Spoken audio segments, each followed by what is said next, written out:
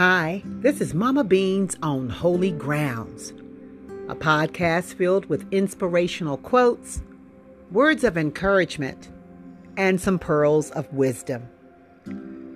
Have you ever thought about planning for the future?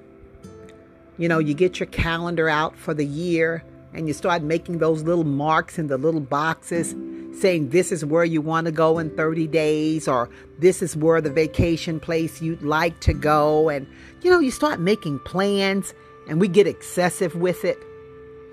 Well, I found out we don't control everything. Think about this year, 2020.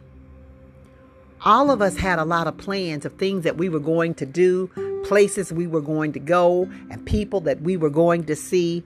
And then COVID hit. Hurricanes hit. Trials and tribulations, protest hit.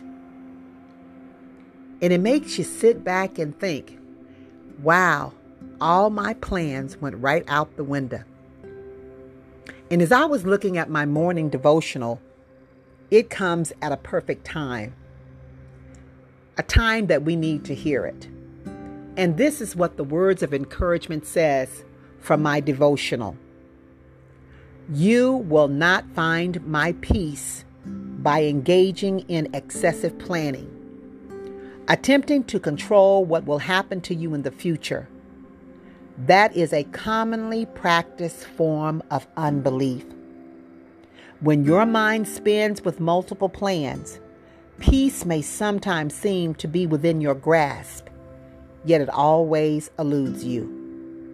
And just when you think you have prepared for all possibilities, something unexpected pops up and throws things into confusion.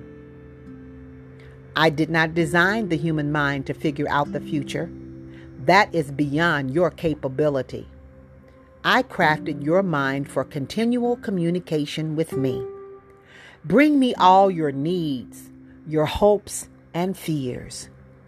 Commit everything into my care. Turn from the path of planning to the path of peace. I hope this was encouraging to you.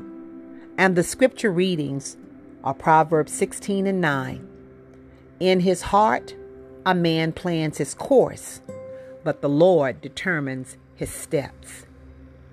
Psalms 37:5. Commit your way to the Lord. Trust also in him, and he shall bring it to pass. And the last scripture is 1 Peter 5:6-7. Humble yourselves, therefore, under God's mighty hand, that he may lift you up in due time. Cast all your anxiety on him, because he cares for you. That should bring us shalom. That should bring us peace that surpasses all man's understanding.